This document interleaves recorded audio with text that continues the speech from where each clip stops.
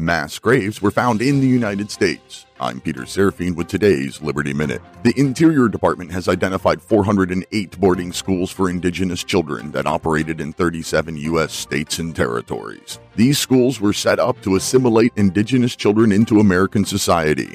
American Indian children were taken from their parents and sent to these schools for nearly 100 years. Some of these boarding schools were operated by the federal government, others were run by churches and funded by the federal government. So far, 53 mass burial sites holding 500 or more indigenous children have been identified.